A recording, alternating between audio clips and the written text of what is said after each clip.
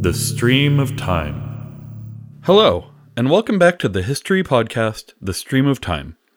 This episode, we continue our study of Alexander the Great with the focus towards the Battle of Gaugamela. Now, I understand that by now we might be a little bit battle-weary, as this will be the third episode in a row that focuses on a battle. 2 episodes ago was the Battle at the Granicus, last episode was the Battle of Issus, and this episode we're going to talk about the Battle of Gaugamela. The fact is that it's difficult to talk about Alexander without getting into his main 4 battles, Granicus, Issus, Gaugamela, and the Hydaspes, the last of which we haven't gotten into yet, and I'm still trying to decide whether I will go into any detail on. But these first 3, again, the Granicus, Issus, and Gaugamela, are key clashes against the centuries-old Persian Achaemenid Empire that ultimately resulted in, well, we'll get to that in a second. And it's hard as a historian to just say, well, Alexander was overwhelmed, but he met at Issus and won, and then they went on.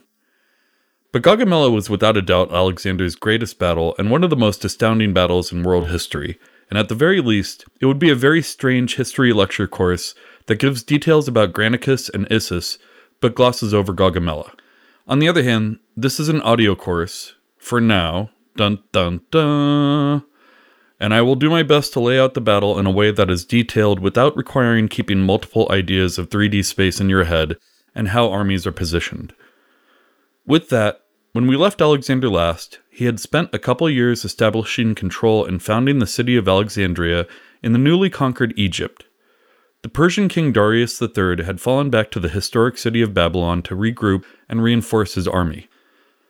As I mentioned last episode, Darius made several attempts to negotiate with Alexander by first making demands and ultimately offering the western half of the Persian Empire as well as the hand of one of his daughters in marriage.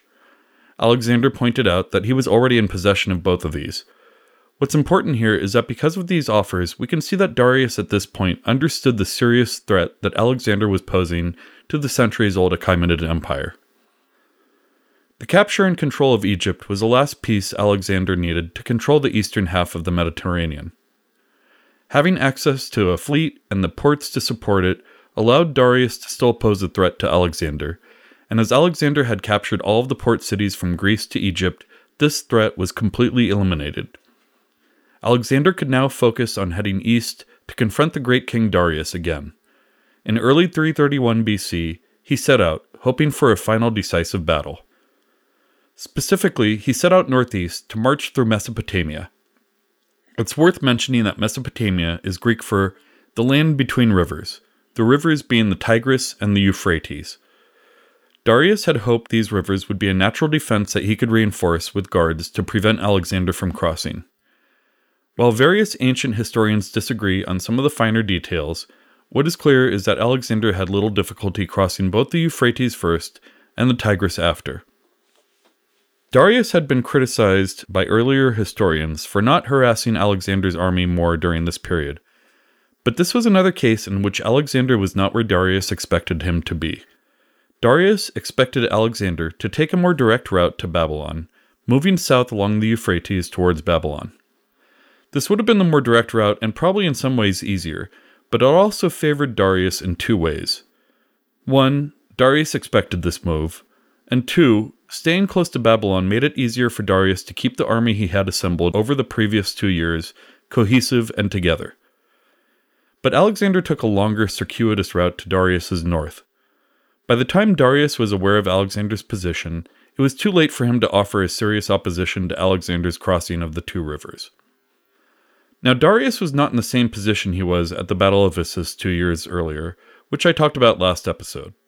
At Issus, Darius had to commit his large army to battle or risk not being able to feed and support the large army he was using to pursue Alexander in southern Turkey.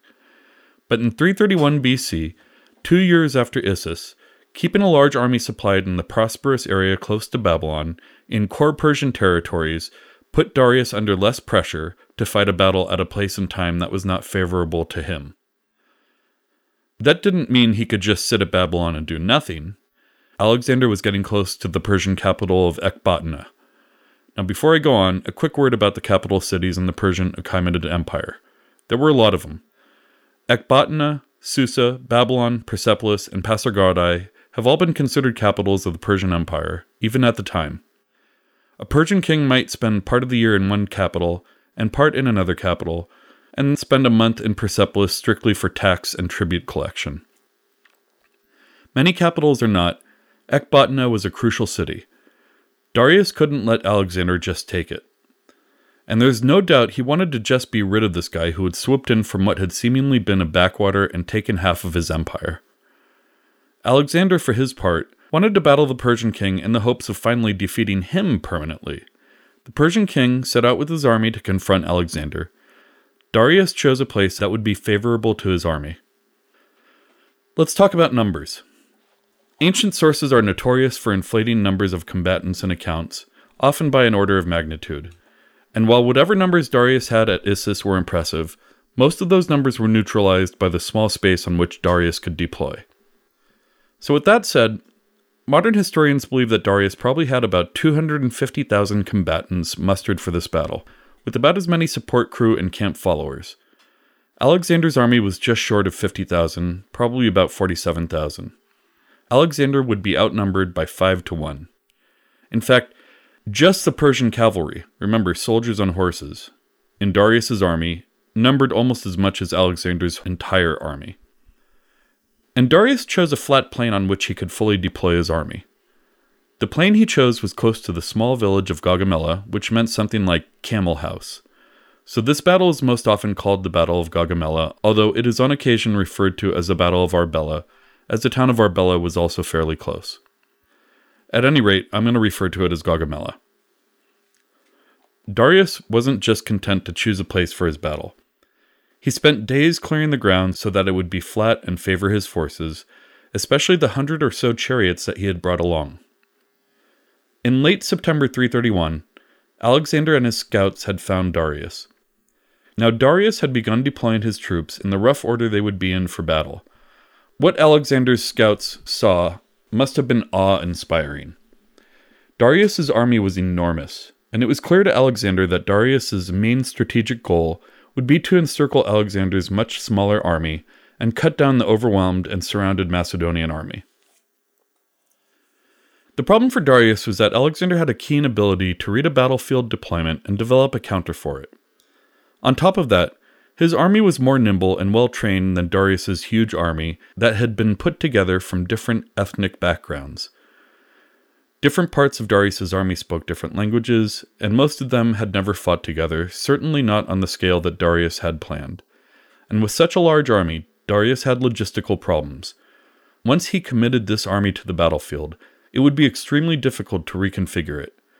The existence of chariots in Darius's army almost underscores this, as once chariots were placed in position, pretty much the only direction they could go was forward. On the night before the battle, Alexander held a meeting with his generals.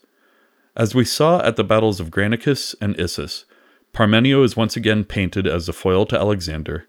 Parmenio suggested a night attack to surprise the overwhelming Persian forces when they might not be ready, to which Alexander responded, "Alexander does not steal victory." He ordered his men to rest and camped on a hill overlooking the battlefield, went to sleep himself, and overslept in the morning. Again, some of these stories are almost too good to be true. On the other hand, there are so many of these types of stories associated with Alexander that it's hard to believe that none of them were true, or that they weren't describing a general character of the man.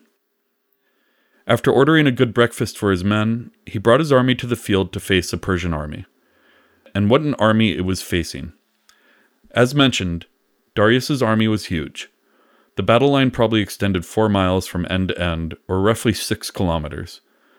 The right and left sides of the army were controlled by 2 of his satraps, Mazaeus on the right and Bessus on the left. Mazaeus had earlier attempted to slow down Alexander's crossing of the Euphrates and the Tigris unsuccessfully, but he was a loyal satrap to Darius. Keep Bessus in mind, though. We're going to hear more about him later.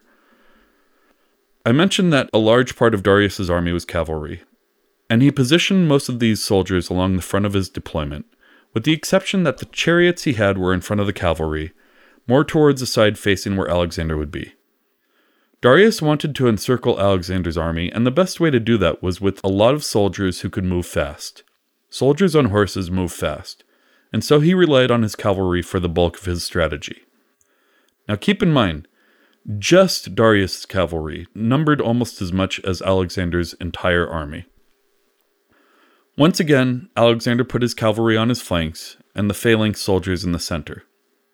But Alexander knew that the prime threat in this battle would be if the Persians were able to get behind his army and ultimately surround the Macedonians. Alexander did two things to prepare for this. First, he arrayed some forces on his flanks at an angle instead of facing forward. These forces would be better positioned and oriented to fend off attempts to encircle Alexander's army. Second, he positioned a phalanx of soldiers behind his army. These soldiers would be able to deal with any threats that did manage to get past the first level of defenses. So if you want to picture Alexander's army deployment, think of it as something like a trapezoid, with the short edge facing Darius' army. On the right and left of this trapezoid, he had formations of soldiers that would act as added protection against attempts by Darius to encircle Alexander's army. In fact, let's stop for a second, zoom out, and recap what we have so far at the start of the Battle of Gaugamela. On Darius' side, he has a probably 4-mile-long cavalry. Part of this has chariots in front of it. I'll talk more about the chariots in a bit, but needless to say, they were not maneuverable, nor were they easy to redeploy in different formations or positions. Darius was in the center, surrounded by some of his stronger foot soldiers. And behind all this was a line of foot soldiers, probably Greek mercenaries. As it would be impossible for one man to control his own troops in a dusty plain, his army was split in two among his satraps, Mazaeus and Bessus. Facing this was Alexander's army that was more or less in the form of a trapezoid, with the short side facing Darius' army. Alexander, as usual, was on the right side of his own army, Darius' left. Darius expected some kind of charge from Alexander and was hoping that the chariots would be the key to softening Alexander's advance. Instead, Alexander did something that was only possible because of his well-trained, extremely disciplined army. He started moving the whole trapezoid of his army towards the right, as the trapezoid also slightly pivoted counterclockwise. Darius had hoped to flank both sides of Alexander's army through sheer numbers of cavalry. Instead, what Alexander was threatening to do was to flank the left side of Darius' own army, through Alexander's sheer control of the formations of his army. Besides the danger of being flanked, the unusual maneuver of Alexander's army presented another problem to Darius. Alexander was moving off the field that had been prepared for the chariots. This put more pressure on Darius to make early decisions about whether to use the chariots or not. Darius' general Bessus sent out some cavalry forces to try to stop this strategic movement of Alexander's entire army. But I mentioned earlier that Alexander had set up soldiers specifically to cover the flanks. The forces Bessus sent out against Alexander got mired up in the defensive forces Alexander had set up on his right. Bessus sent more forces out, which got engaged in more of Alexander's defensive formation. After a half an hour of this escalation, the result was not good for Darius. First of all, almost half of Darius' army was now stuck in a secondary conflict off to Alexander's right that wasn't accomplishing anything other than keeping those soldiers off the main battlefield.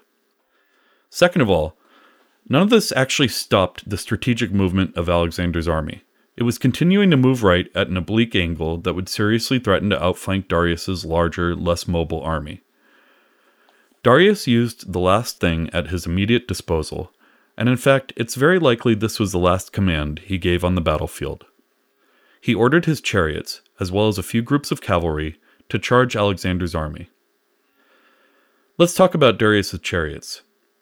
War chariots of this period under Darius were probably led by 3 or 4 horses and held about 3 people, a driver and 2 archers. The wheels might have blades on the sides. They were good for shock and awe, but any advantage gained by chariots was nullified by the fact that chariots had some extreme vulnerabilities and disadvantages. For example, if just one horse was killed, that could render the whole chariot unusable because, and I'm sorry for this imagery, but a chariot dragging a dead horse is a pretty ineffective chariot. Another disadvantage was that they could only be used on very flat fields, usually specially prepared, which is something that Darius did here on the field of Gaugamela before the battle had started. And chariots were difficult to move. Once they were deployed, they couldn't just move to another formation or position or even facing. More crucially, once they were ordered to charge, they were only going one direction, forward. There was no turning around. They were not maneuverable enough, and there wouldn't be enough room for any one of them to turn around without bumping into another, much less all of them. So this was a one-shot kind of deal, and it didn't go well. Alexander's army spread out and started aiming for the horses with javelins and arrows. This took out several chariots, which created a huge wreck that many more chariots ran into. Some chariots got through, but the Macedonian army opened into a formation that opened lanes, and the chariots went right between them. The ones that got through that were almost immediately wiped out by the Macedonian forces that had turned around to sweep up the chariots. The chariots were now off the playing field. But there was an even more serious problem for Darius. The order that sent the chariots also sent some more cavalry forces that were in front of him personally. While he did have his personal bodyguard troops around him, he was still extremely vulnerable at this point. Noticing these kinds of openings, even in the heat of battle, is one of many reasons Alexander was such an effective battle leader, and that's what happened here. Alexander saw the very lightly protected Darius and ordered about a quarter of his army to charge a Persian line, focusing towards Darius. Darius saw this immediately, and like at Issus, grabbed a horse and rode off the battlefield. The Persian soldiers on the field watching this, probably all the Greek mercenaries in the back line, collapsed on seeing this. But the battle wasn't over. Yes, this was a turning point in the battle. We can even say that Alexander achieved victory at this point, but the battle was definitely not over. Most of what we've talked about happened on the right side, the right flank of Alexander's battle line, which, as a reminder, would have been Darius's left flank, since they are opposing each other. This was the Persian side that was commanded by Bessus. While all this was happening, the Persian general opposing Alexander's left flank had committed his own charge against Alexander's left flank, which was under the command of Parmenio, the general we've seen in the past two battles. Parmenio was keeping his side up, but the fighting was still desperate and difficult. Some Persian cavalry had managed to outflank the Macedonian line on Parmenio's side, although strangely they rode off to raid the Macedonian baggage camp instead of participating further in the battle. Even more ironic was that when they attempted to free the Queen Mother, who had been a royal prisoner in the Macedonian camp, she refused help, as she already saw the writing on the wall, and had set one of her daughters up to marry Alexander. Alexander saw the trouble on his left and turned his companion cavalry around. Remember, the companion cavalry was an elite squad that rode with the king that went back to Alexander's father Philip. At this point, a big messy melee formed, which probably represented the fiercest fighting of the entire battle. Eventually, word spread through the Persian forces that Darius had fled the field, and eventually they started leaving the field themselves. After what was probably several hours, the Battle of Gaugamela was over, resulting in an overwhelming victory for Alexander. Darius fled to the east. He had a few thousand soldiers, most of them probably Greek mercenaries. He was desperate. Alexander did not immediately give chase, but rather moved south into Babylon. Remember one of the generals in the battle under Darius named Mazaeus?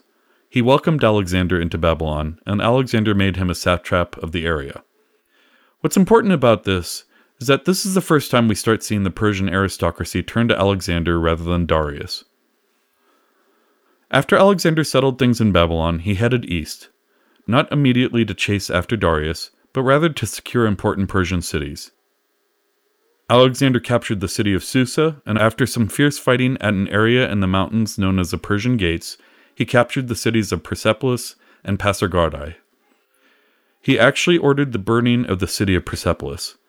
It's likely he didn't want to, but he was still leading a Greek contingent as the head general, Strategos Autokrator, on a punitive mission against the Persians.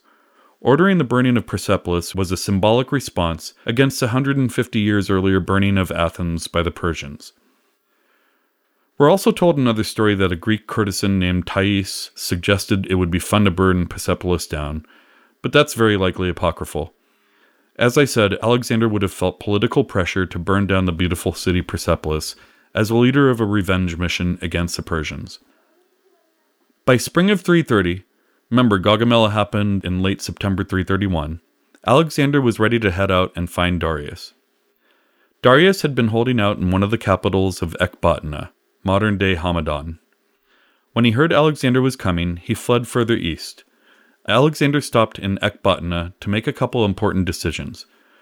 First, He placed Parmenio in charge of the huge treasury they'd been carting around after Gaugamela and to base himself in Ecbatana. This is how Alexander was administrating his growingly huge empire. In Greece, his general Antipater was making sure the Greeks wouldn't revolt. The general Antigonus the One-Eyed was in control of Turkey and Egypt, and now Parmenio would be in control of the area around western Iran and the crucial and very large treasury. This also meant there was a supply chain, although that brings me to the second point. He released his Greek soldiers. They could sign back up if they wanted to, but they were paid and they could leave. This would be the beginning of Alexander restructuring his army using Persian soldiers and horses, something we'll get into more next episode. Alexander gave chase after Darius with a strike force of probably 15,000 to 20,000 soldiers, east.